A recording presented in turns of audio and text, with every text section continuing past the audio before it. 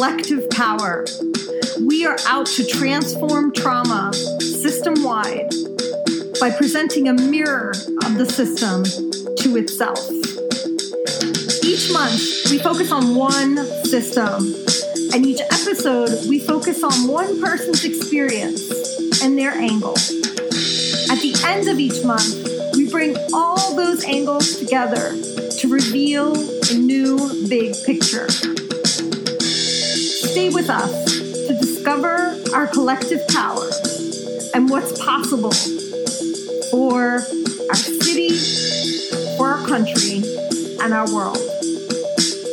I am Dr. Rita Fierro, and I am your host.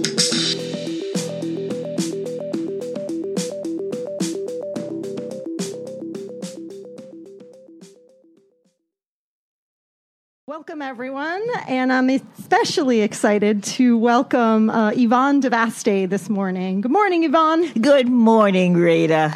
Is a person who's extremely dear to my heart, who has taught me a lot and seen me through some messy moments. And her and her cats, actually. Shout out to the cats. So Yvonne DeVaste has, I'm just going to do a little bio for you, Yvonne, and then let you speak for yourself, which will definitely give the viewers a view of how how you bring complexity and depth to the concept of healing, right? Our theme for today is personal and family healing, and you're like a great person to talk about this because you've been certified Reiki master since 1983. You worked 25 years as an administrator of mental health and mental retardation services, was trained as a family therapist and art therapist, have a master's degree in education. And you bring together the best of both worlds, both kind of healing from an energy and a Reiki perspective and a depth of experience in mental health systems. And you've also worked with a lot in the physical health world. You've worked a lot with allopathic medical students and physicians in Philadelphia. And right now you're working with the oncology staff at Bay Health. And you've organized multiple Reiki treats in your experience of a Reiki practitioner. And you're like a phenomenal Reiki teacher. That's how I know you. So Yvonne, welcome. On the show, goal of Collective Power is really to build our understanding of systems and our capacity and ability to see opportunities in the face of the barriers that systems often present. Right? Systems present restraints, whether they are legal restraints like state, federal, local. Systems are a set of rules and regulations and things that kind of are the restraints that we navigate in everyday life. And every area of life has some system connected to it, right? And the reason why collective power is called collective power is because in the face of those restraints, we often get disempowered. But what's possible as human beings is if we put our brains together and go from 2 brains are better than 1, 100 brains are better than 1, we can actually find a way to bring forth healing and transformation, no matter how tight the restraint is. And so that's going to be the theme overall of the series. And I invited you today, Yvonne, because I think the concept of healing is kind of like this bottom line, and different people define healing in different ways. And so we're going to talk a little bit about definitions of personal healing and how it relates to family healing. But before we go there, could you tell us a little bit more about yourself? I gave you the professional academic bio version of Yvonne. And just tell us a little bit more about yourself and why healing is important to you. Thanks. First of all, Rita, thank you for inviting me to your Collective Power radio show. Telling you a little bit about myself, let me start out. We're talking about systems, and I started out as the 4th child in my family system. And from the perspective of the 4th and last child, I learned how to observe the behavior of my siblings with my parents. Now, I have an older sister who's 8 years older than I am. And since she and I were both females and we had 2 male brothers, I looked to her to see what her behavior was with my parents. And I thought I could model that. Now, here's the deal. when she called out to the parents because the brothers were annoying her or trying to fight with her or any of that, she would yell out to the parents, and the parents would come rushing in. They called the Praetorian Guards, and they would drag the brothers off to the dungeon. And I thought, yay, that's what I'll do. Ha! The lesson every parent doesn't want the older child to teach the younger child, pretty much. Well, guess what? It didn't work. My parents, 8 years difference between my sister and myself. So my parents had learned different things, too, in those 8 years. So here's Yvonne calling out, as she remembered her sister did, to the parents saying, this one bothered me, that one's fighting me. And my mother would quietly yell up from the bowels of the kitchen where she spent most of her time, settle it yourself. I'm like, what? That's wrong script, Mom, wrong script. Yeah. So that gave me pause. And I had to kind of stand back and say, what went wrong? I know what I heard. I know what I saw. And she's a woman, and ain't I a woman? And it took me a couple of weeks to kind of sift through that. Finally, what I decided was that I just couldn't count on my parents. Wow, that was a big lesson. How old were you when you decided that? I was, I probably was around 7. I remember having nightmares for about 2 weeks, yelling out in the middle of the sleep that my brother was bothering me. And my mother never read any psychology books, so she never got up out of her bed. She simply yelled down the hall, shut up and go back to sleep. Wow. That's an intense experience for a 7-year-old. Well, yes. And I've become an intensive woman probably as a result. So that's kind of the backdrop. I learned how to observe. I learned how to review my observations from a point of personality. My sister and I have 2 different personalities. Probably my parents picked up on that. Also from the perspective of time or age. She's 8 years older than I am. And what I eventually came to was that 8 years made a big difference in the life of my mother. I was the 5th child, but one of them died very young. So I was the last of 4 living children, and she had learned what worked for her. Yeah. And she probably observed me slightly differently from how she observed my sister. But I think most of all, in those 8 years, she had grown tired of being anxious and responding to every little, whim and complaint. So smart lady. So she decided that... And was your sister the oldest? She was. Yeah, my mom always says if you only knew she says second because my mom only had 2, but if you only knew with the first child what you learned with the second. That's it. Yeah. So that was my early training. And I have looked at the world through that experience ever since. So as you can imagine, having those nightmares and trying to understand what was wrong with me that I didn't get the answer that I was looking for, I started looking deeper at relationships, at people, at myself. So it's not a surprise that I ended up in the mental health system as an administrator, sometimes as a therapist. And so there's been a lot of backstory to this. So help me understand, my original question was, tell us a little bit more about yourself and why healing is important to you. So tell me a little bit about why you chose that story to illustrate. I got the systems part. Tell me a little bit more about why you chose that story to talk to us about healing. Healing, I know there's a lot of different definitions of healing. My definition is as follows. I see healing as a process. It reveals to me, if we're looking at healing in terms of human behavior, human beings, healing reveals to me the body's ability to repair and to restore its natural balance. So it's a question of balance. And, how do we get there? A whole myriad of ways, obviously. And I guess that really has brought me to Reiki because I see Reiki as a system of balancing. So just thinking about the listeners out there and, what my thinking would be talking about balance before that day that I showed up at your doorstep and you started, and I checked you out to find out if you were the Reiki teacher who was cool enough to teach me, right? I think for most listeners, when we think about balance, we see the kind of Zen person who can spend an hour and a half in meditation, who goes on like 10-day meditation, silent retreats. And I think balance conjures up for a lot of us, actually, paradoxically, right, a sense of lack. Because we think about all the balance we don't have, and then we start measuring us by all these moments of peace and quiet that we have not created in our lives. So I'm curious, like, are you one of those people, like an hour and a half in meditation and like 10-day silent retreats? Like, absolutely not. In fact, it took me a long time to understand that, yes, really, I did do meditation, but not in the classical sense.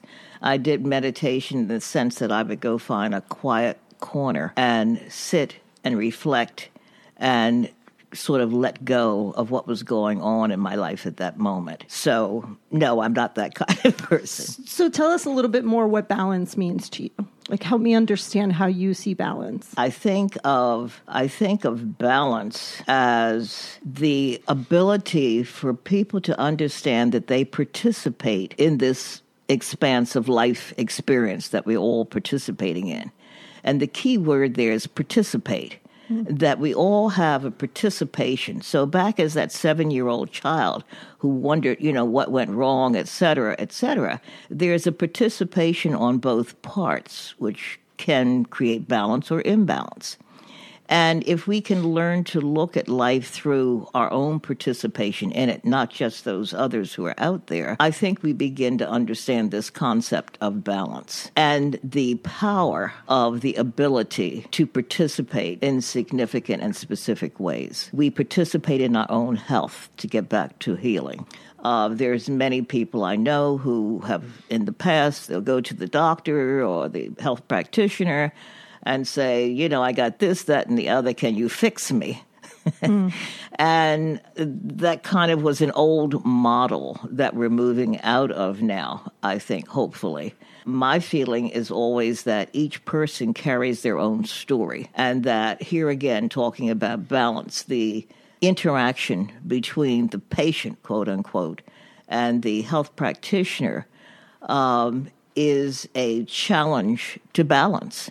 If the patient is coming in and saying, I got this, I got that, and want you to fix me, something's out of balance. And on the other hand, if the patient comes in and says, these are the things that are going on with me, I have done X, Y, and Z, I need your help to help me understand ABC, something like that. So I just want to lift up one of the things that you said that I thought was really new even for me. So what I hear you say is that part of what balance is recognizing our participation in our life experience. So it sounds like part of balance is giving to each their rightful place, right? So, and that's so alive for me right now, because I think about my journey of healing, right? And I would go back and forth between I'm responsible from the world and I feel completely crappy about myself because I can never be good enough, and you're completely wrong, and I'm not going to look at myself ever, right? So I think part of my healing journey, if I think about who I was when I showed up at your doorstep going on 20 years ago, right, 15 years ago, I think about a person who was really fluctuating with between those extremes of it's all on me or it's all on you, and nothing in between. And so what you say really resonates for me, because I can definitely see in my own healing journey that that's been the process. It's recognizing that to each their own, right? So there's a part of us that feels victim in the face of, our parents not coming to save us the way we want to be saved. How dare they? Right? And there's also a part to their own learning and their own journey and their own balance. And that somehow life becomes this mosaic of somehow it all fits together. And it doesn't, all at the same time. Yes. You touched on something, I think you mentioned earlier, something about barriers and restraints. And I think the understanding or lack of understanding of one's participation, including the belief system, can either create barrier or restraint in life or help to facilitate balance. How we think about ourselves, how we think about the relationship of ourselves to our world. How much do we feel that we can control and can not control? And what do we offer to the situation? So the thinking, the belief that we have play a very strong role. I think it was Tom Kenyon, one of the gurus out here now, who said, what you believe to be true, you will find to be true 100% of the time. So, we have our belief systems, and usually conflicts are the result of differences in belief systems. So here again, that creates a barrier or restraint to whatever we're trying to have a flow in. So we talked a lot about what we've said is like heavily connected, or at least the examples we've used have been connected to kind of emotional healing. I know that one of the things you mentioned and you're also really passionate about is the body's capacity to restore balance. So can you speak a little bit to that? Okay. Let me take it from this point. I did a practice at Hahnemann Hospital as a student, and what I observed while I was there was a floor, I forget the number of the floor, but it was a floor where they were like inpatients. I remember seeing some of the staff moving over to the side of the room where there was a man-made cubicle, glass, and out of which they observed the patients who were sitting around this very large room. I was there as a student, so I was there to learn, and I was like fascinated. Never seen anything quite like this. Looked like Star Trek with the staff behind the glass cubicle and all these other folks out there. So I had noticed a woman sitting in a chair there, and I was curious about the woman. For some reason, she had attracted my attention. And I asked one of the staff, I said, can you tell me about that woman? And the staff person said, oh, she doesn't talk to people. So I said, I think I want to go over there and check her out. So I went over there and I sat down, and I didn't say anything right away. We sat in silence for like a couple minutes. And then I said something to her, and she turned around and spoke to me just like any ordinary person would. And I was flabbergasted. And I went back and, of course, told the health professionals there what had occurred. And they were kind of in disbelief. So here's where the belief, they saw that woman in one way and had put her in that box. And nothing in their experience had relieved her from the box they had put her in. So that created, in my mind, a barrier to her healing in their system. Or any other system for that matter. As long as their perceptions were that she could not communicate, they did not see the wholeness, the totality of this woman who was there for healing. Okay, I think, I'm sort of talking about belief systems in terms of healing and how the body can really heal itself in many ways. Sometimes we just don't understand the healing process. I often think as I read articles about the medical and health history that we know now that brain surgery occurred thousands of years ago. We know by the the skulls that were discovered, the marks and all from the tools that were used during brain surgery back then. Come to the conclusion almost that there isn't that much that is really new. So we have to remember. And I use that concept of remembering in many, many ways. We have to remember who we are. We have to remember what our abilities are. And so the body, even medical professionals sometimes feel like nothing is better than something because the body has an inbuilt system to take over and to ameliorate the condition. So, that's one way of looking at it. Okay, so on the body part, you're saying the body has natural systems that are designed to bring back balance. Could you give me an example of that? Well, certainly muscles, tendons. I give you an example. You have a cut. You cut your finger. Well, does it stay cut forever? No. The system in the body starts sending signals and elements to that cut, and healing begins to take place.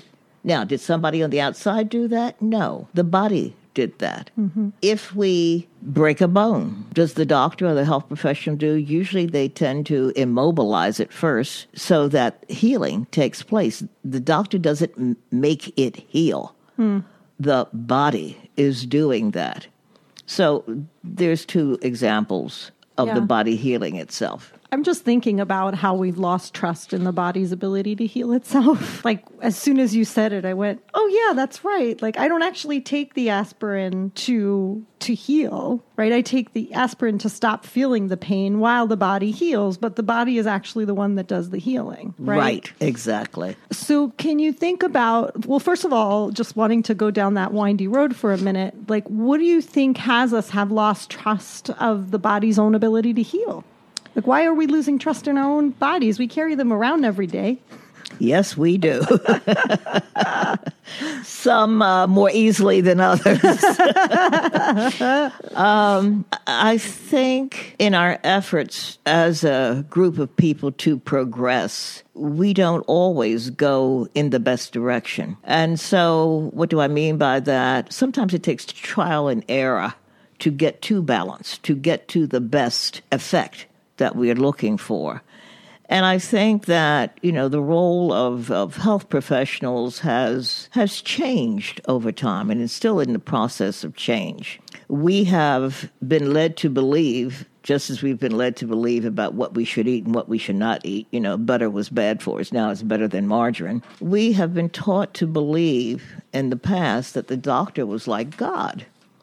And we just go and ask God, what to do. And God would speak. And so that's kind of that approach. More recently, we're being encouraged to look at our own roles in this. And we're more encouraged to use the health professionals as partners.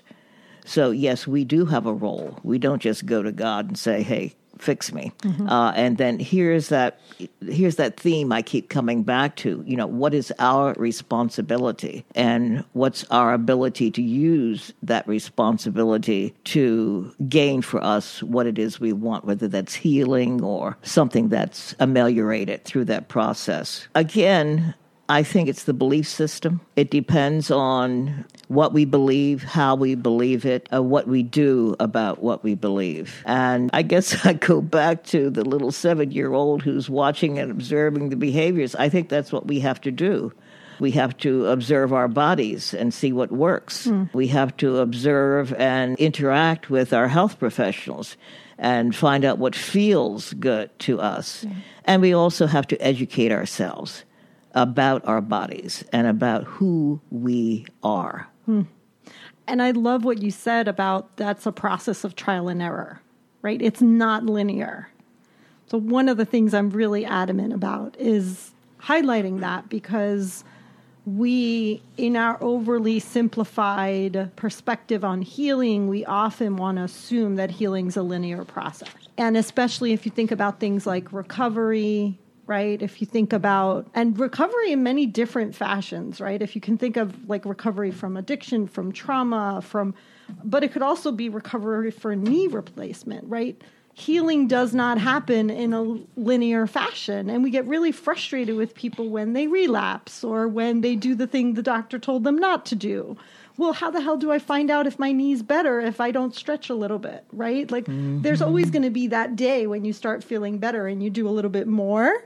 Right. And that's part of the trial and error. Exactly. And relapsing, like a lot of people in recovery talk about how relapsing is an integral part of the process. Right. And so just yesterday, I was talking with a dear friend of mine who manages a sober house in Minnesota. And there was someone who had a relapse, and she was really, really adamant about, okay, how do we not create silence around this? Because the silence is going to create the shame. How do we talk about it in a way that there is no need for silence, because relapse is part of the journey and it's not something that we have to hide as kind of the bad moment in a linear healing process. Like healing is not linear. Absolutely. Absolutely.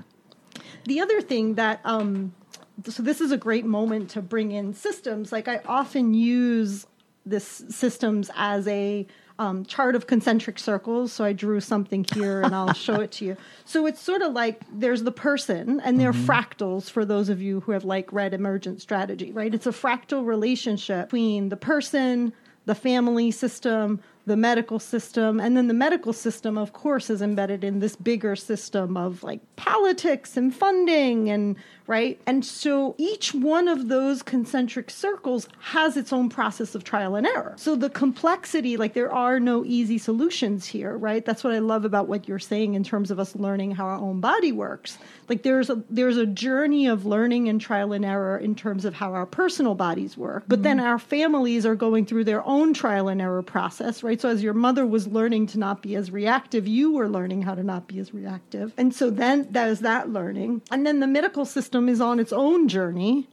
And God, we know, like 30 years ago, people were trying to cure seizures by putting people in, like they were doing something called malaria therapy, like putting people through outrageous fevers forcefully, thinking that was going to cure mental illness. Like lobotomies were a real solution at some point in time, right? So the medical field is having its own system of trial and errors and of discovery. And so are our systems as a whole. Right. So like in the United States, single payer healthcare is still like a little bit of a dream that many of us want to see come true. And in Italy, where it's been so for like 70 years at least, we're in the learning about, okay, what are the limitations there and how do we improve that? So whichever, like all these, there are multi-layered systems that are impacting our own trial and errors, impact all the rest, which is why you're saying we have to go to the doctor and also say to the doctor, like, know when we interact with a doctor what works for us and doesn't work for us. Yes, I think also what you're saying about what works for us, the trial and error part of our challenge. There has been, throughout Western civilization, the concept that one size fits all. Yeah. Our school systems have been built on that. The health system has certainly been built on that. And, I don't want to malign our doctors. I think they have been maligned sufficiently, and there's some excellent ones out there. Just the distribution of medications is really based on trial and error for that particular person, because the doctors know that each person does not respond exactly the same to the same medication. So they'll try a different one, and they keep trying until, quote, one works. Now, what one works means may be different to different people. But, there you go. And what you're saying, Rita, is that we can generally take the responsibility for looking at how we can do a part of this ourselves. We can participate. And I think that's the key piece that's missing in the healthcare. What is the patient's participation? What is the patient's responsibility? And what are the barriers to that? So, again, I'm going to put the onus on the patient. Got it. So we went a little conceptual around healing. So I'd like us to get a little bit more specific, then move to systems and barriers. So could you give us, because I think for a lot of people, so we said healing's not linear. We said it's a system of trial and errors. We said it's created inside of the context of what other systems and other, like in this bigger context of fractals. So that's kind of what we've said so far. And the core concept is that healing is basically a restoring of balance, be it emotional balance or physical. Could you give us a story like of your own healing or like an anecdote that kind of brings those pieces to life so we can actually see a progression in a real life experience? Okay, why don't you mention knee replacement? I have had one of my knees replaced. Don't intend to get the other one replaced, but I had a very interesting experience that was good overall. I had noticed something amiss in my knee probably about 30-some years before I had the knee replacement. I didn't know what it was. I just felt, what's wrong with this part of my body that's not responding the way I wanted to? And sometimes I would just force myself to dance even harder on that particular knee. It's like, come on, knee, let's get going. But something that I haven't mentioned yet is that during this time, I had discovered and was practicing Reiki.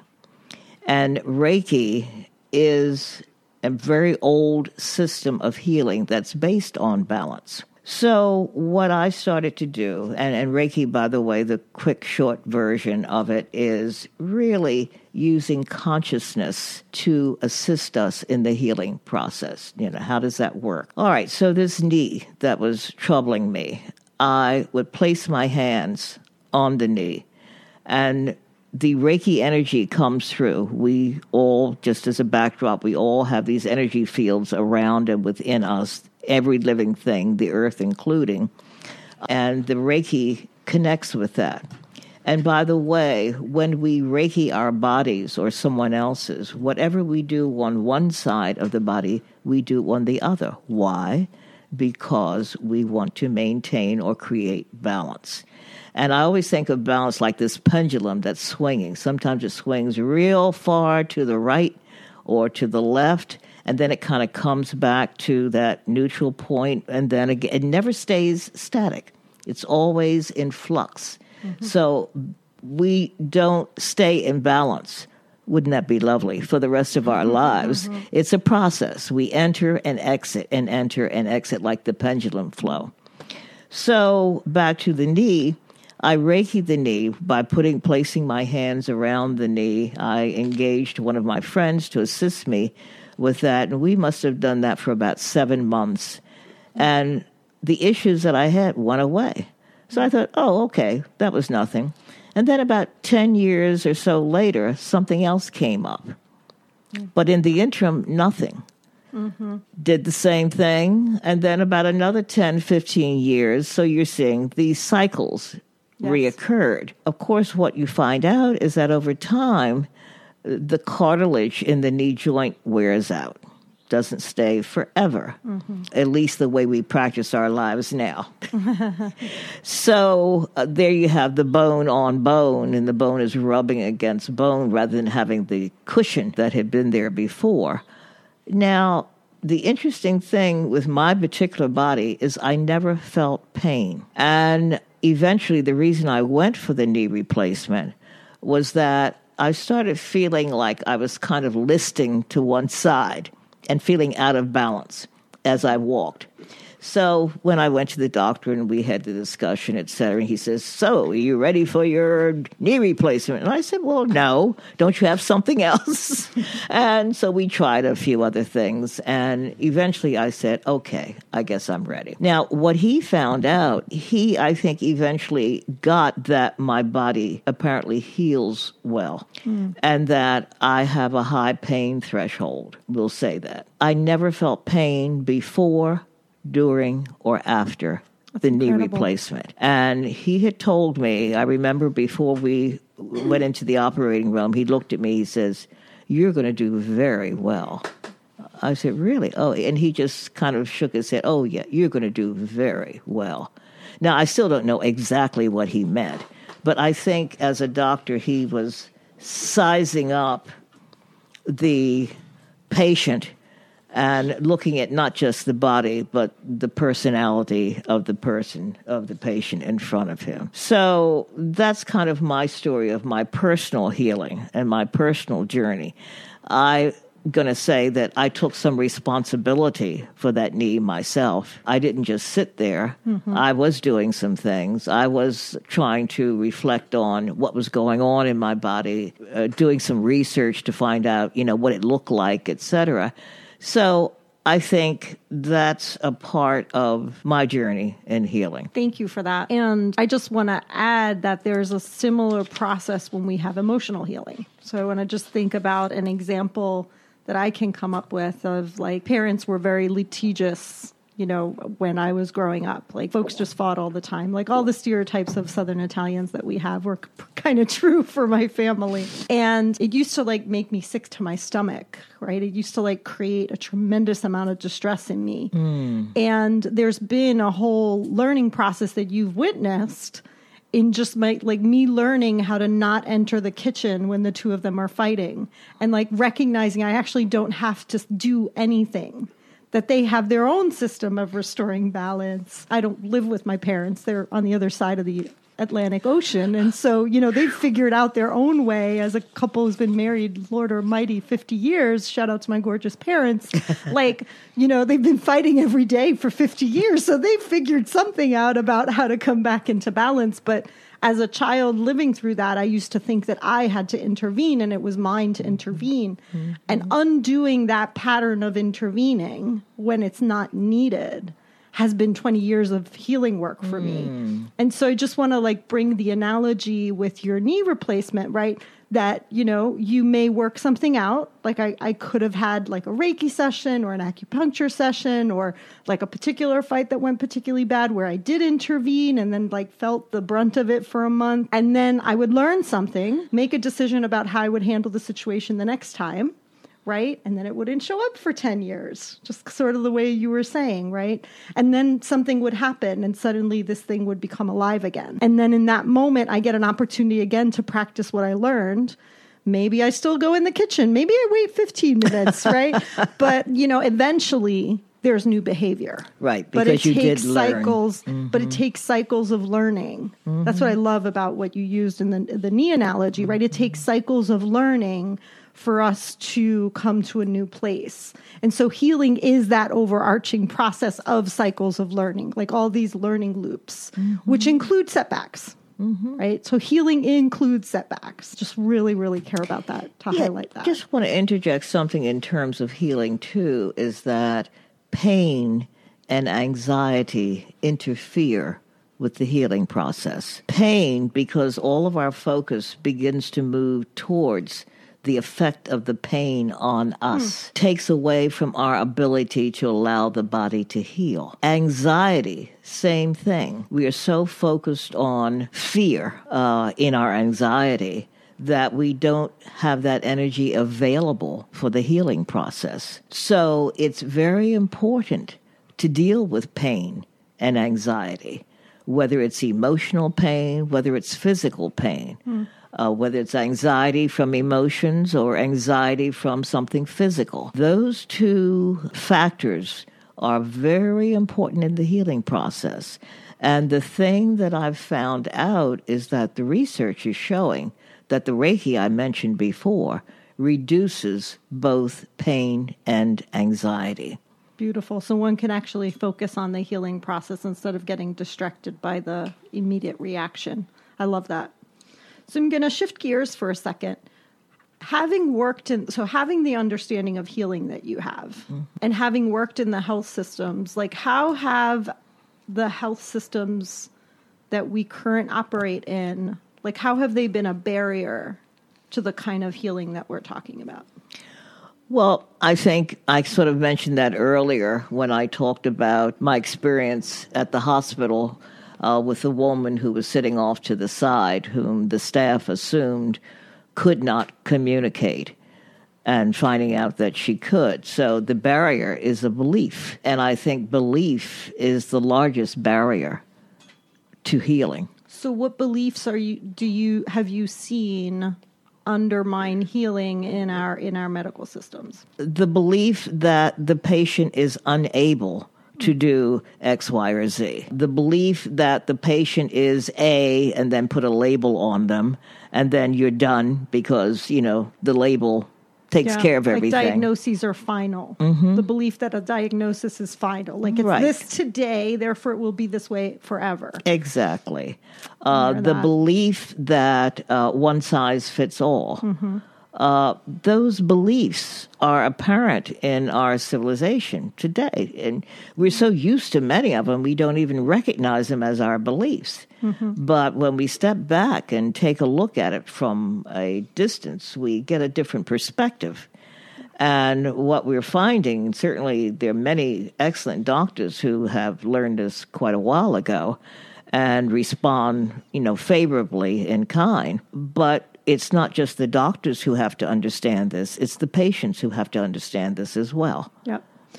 Let's talk a little bit about, so what are the beliefs around mental health that restrain healing, specifically mental health? It's the same thing. Same thing. It's the belief. How do we define someone in the mental health system. For a long time, there's been so much fear and anxiety that civilization has had around mental health. We call it a disease. And mental health is still an imbalance in the system, just as any of those physical things are imbalances in the system. I love that. And one of the things I'm really passionate about is that in African healing systems, right, mental health was actually not seen as a disease. It was seen as a gift, right? So I'm thinking about Mali Doma Some and the Dagara culture and frameworks. In those frameworks, people were what we would call mentally ill today because they were walking between two worlds. They were walking in the physical world, and they were walking in the ancestor world at the same time because ancestors had a message for them to deliver to the world. And so shamans of ancient, right, would be what we now call psychologists. But because they weren't trying to fix your brain, which is not what psychologists do, but they were trying to listen to your story, which is similar to what psychologists do. But they were listening for the purpose to discover what message you had from the ancestor world for this world.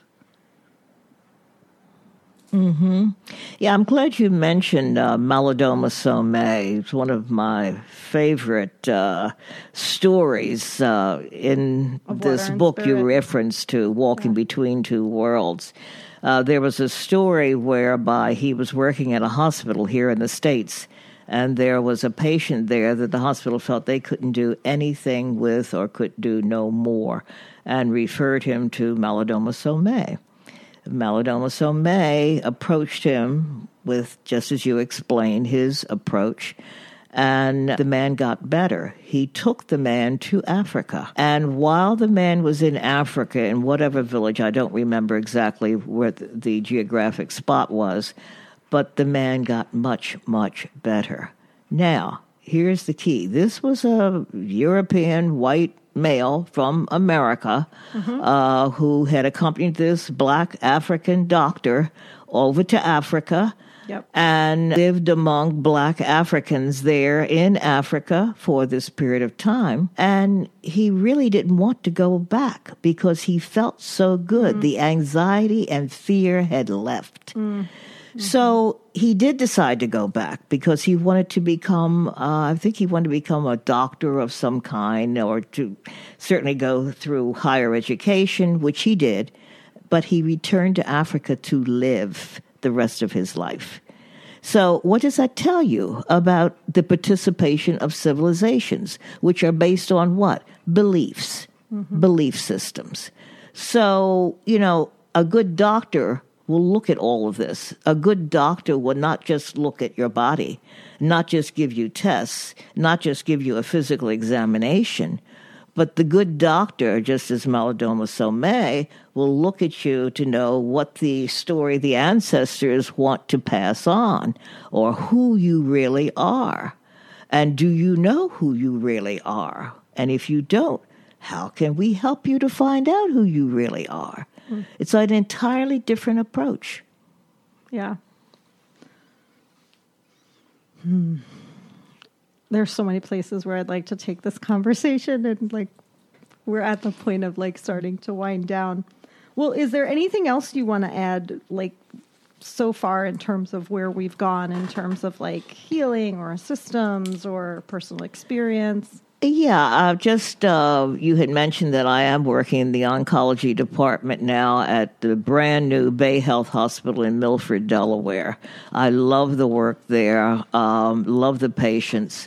And what I've seen when I first went over and introduced myself to the patients, I give them usually two handouts. A handout that describes who I am, and the other handout describes what I do, which is Reiki. And then I give them a quick little, 50-cent definition of what I'm about to do. I usually give them about a 30-minute session. I never felt that 15 minutes was enough. And so I'll go and I'll make the offer to these new patients. And here's what I've found. Patients usually fall into, not limited to 3 categories, but let's just say roughly maybe 4 categories. Those, after I've given them the advertisement for the Reiki treatment will say, sure, what have I got to lose? Then you have a group who will say, look at me very strangely and say, no, thank you.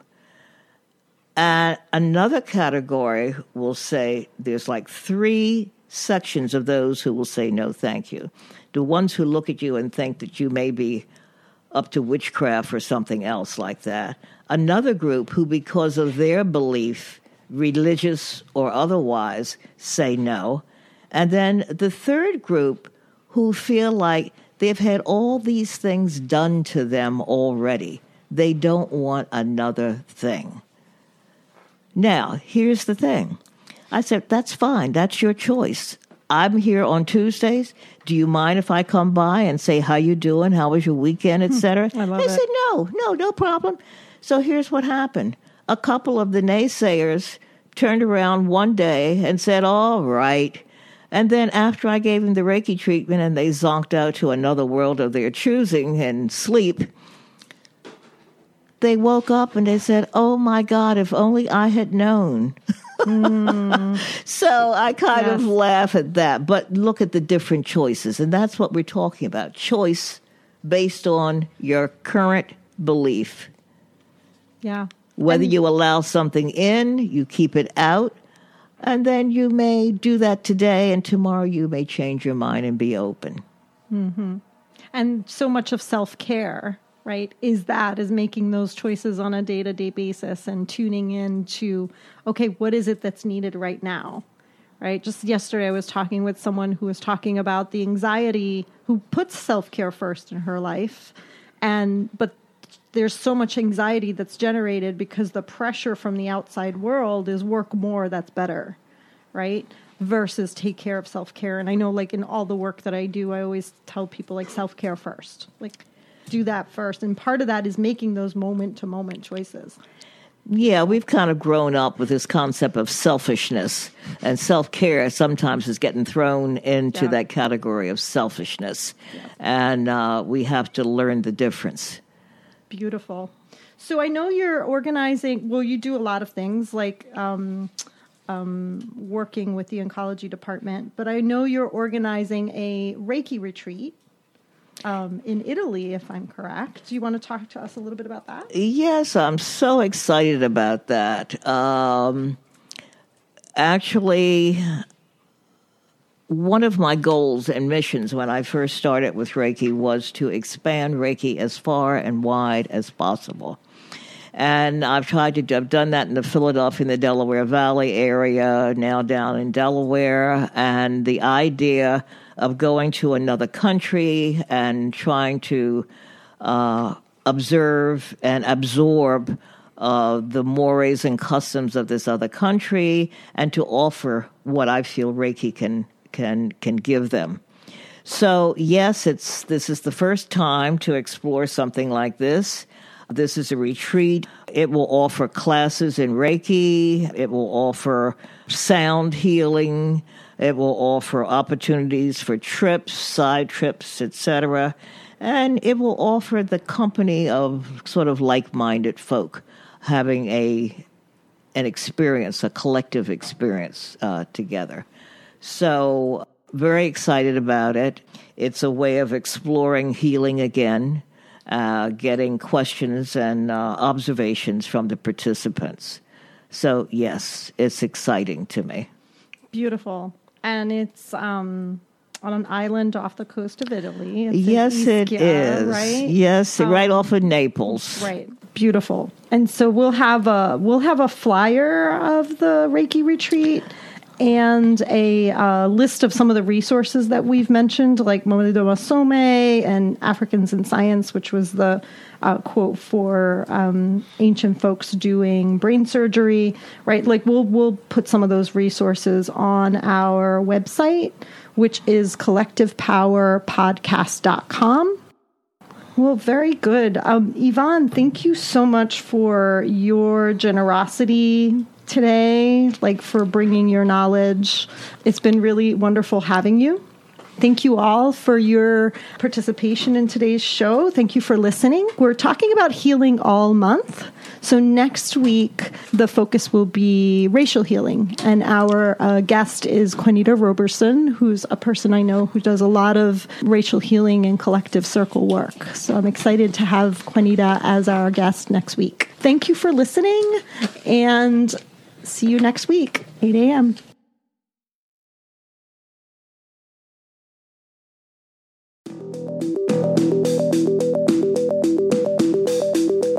Thank you for listening to another episode of Collective Power. If you're interested in supporting our work by either being a guest on our show, recommending a guest on our show, writing for our upcoming Medium publication, or donating to our work, look us up on our website, www.collectivepowermedia.com. Thank you for your courage to see the bigger picture. And until next week, drop the mic.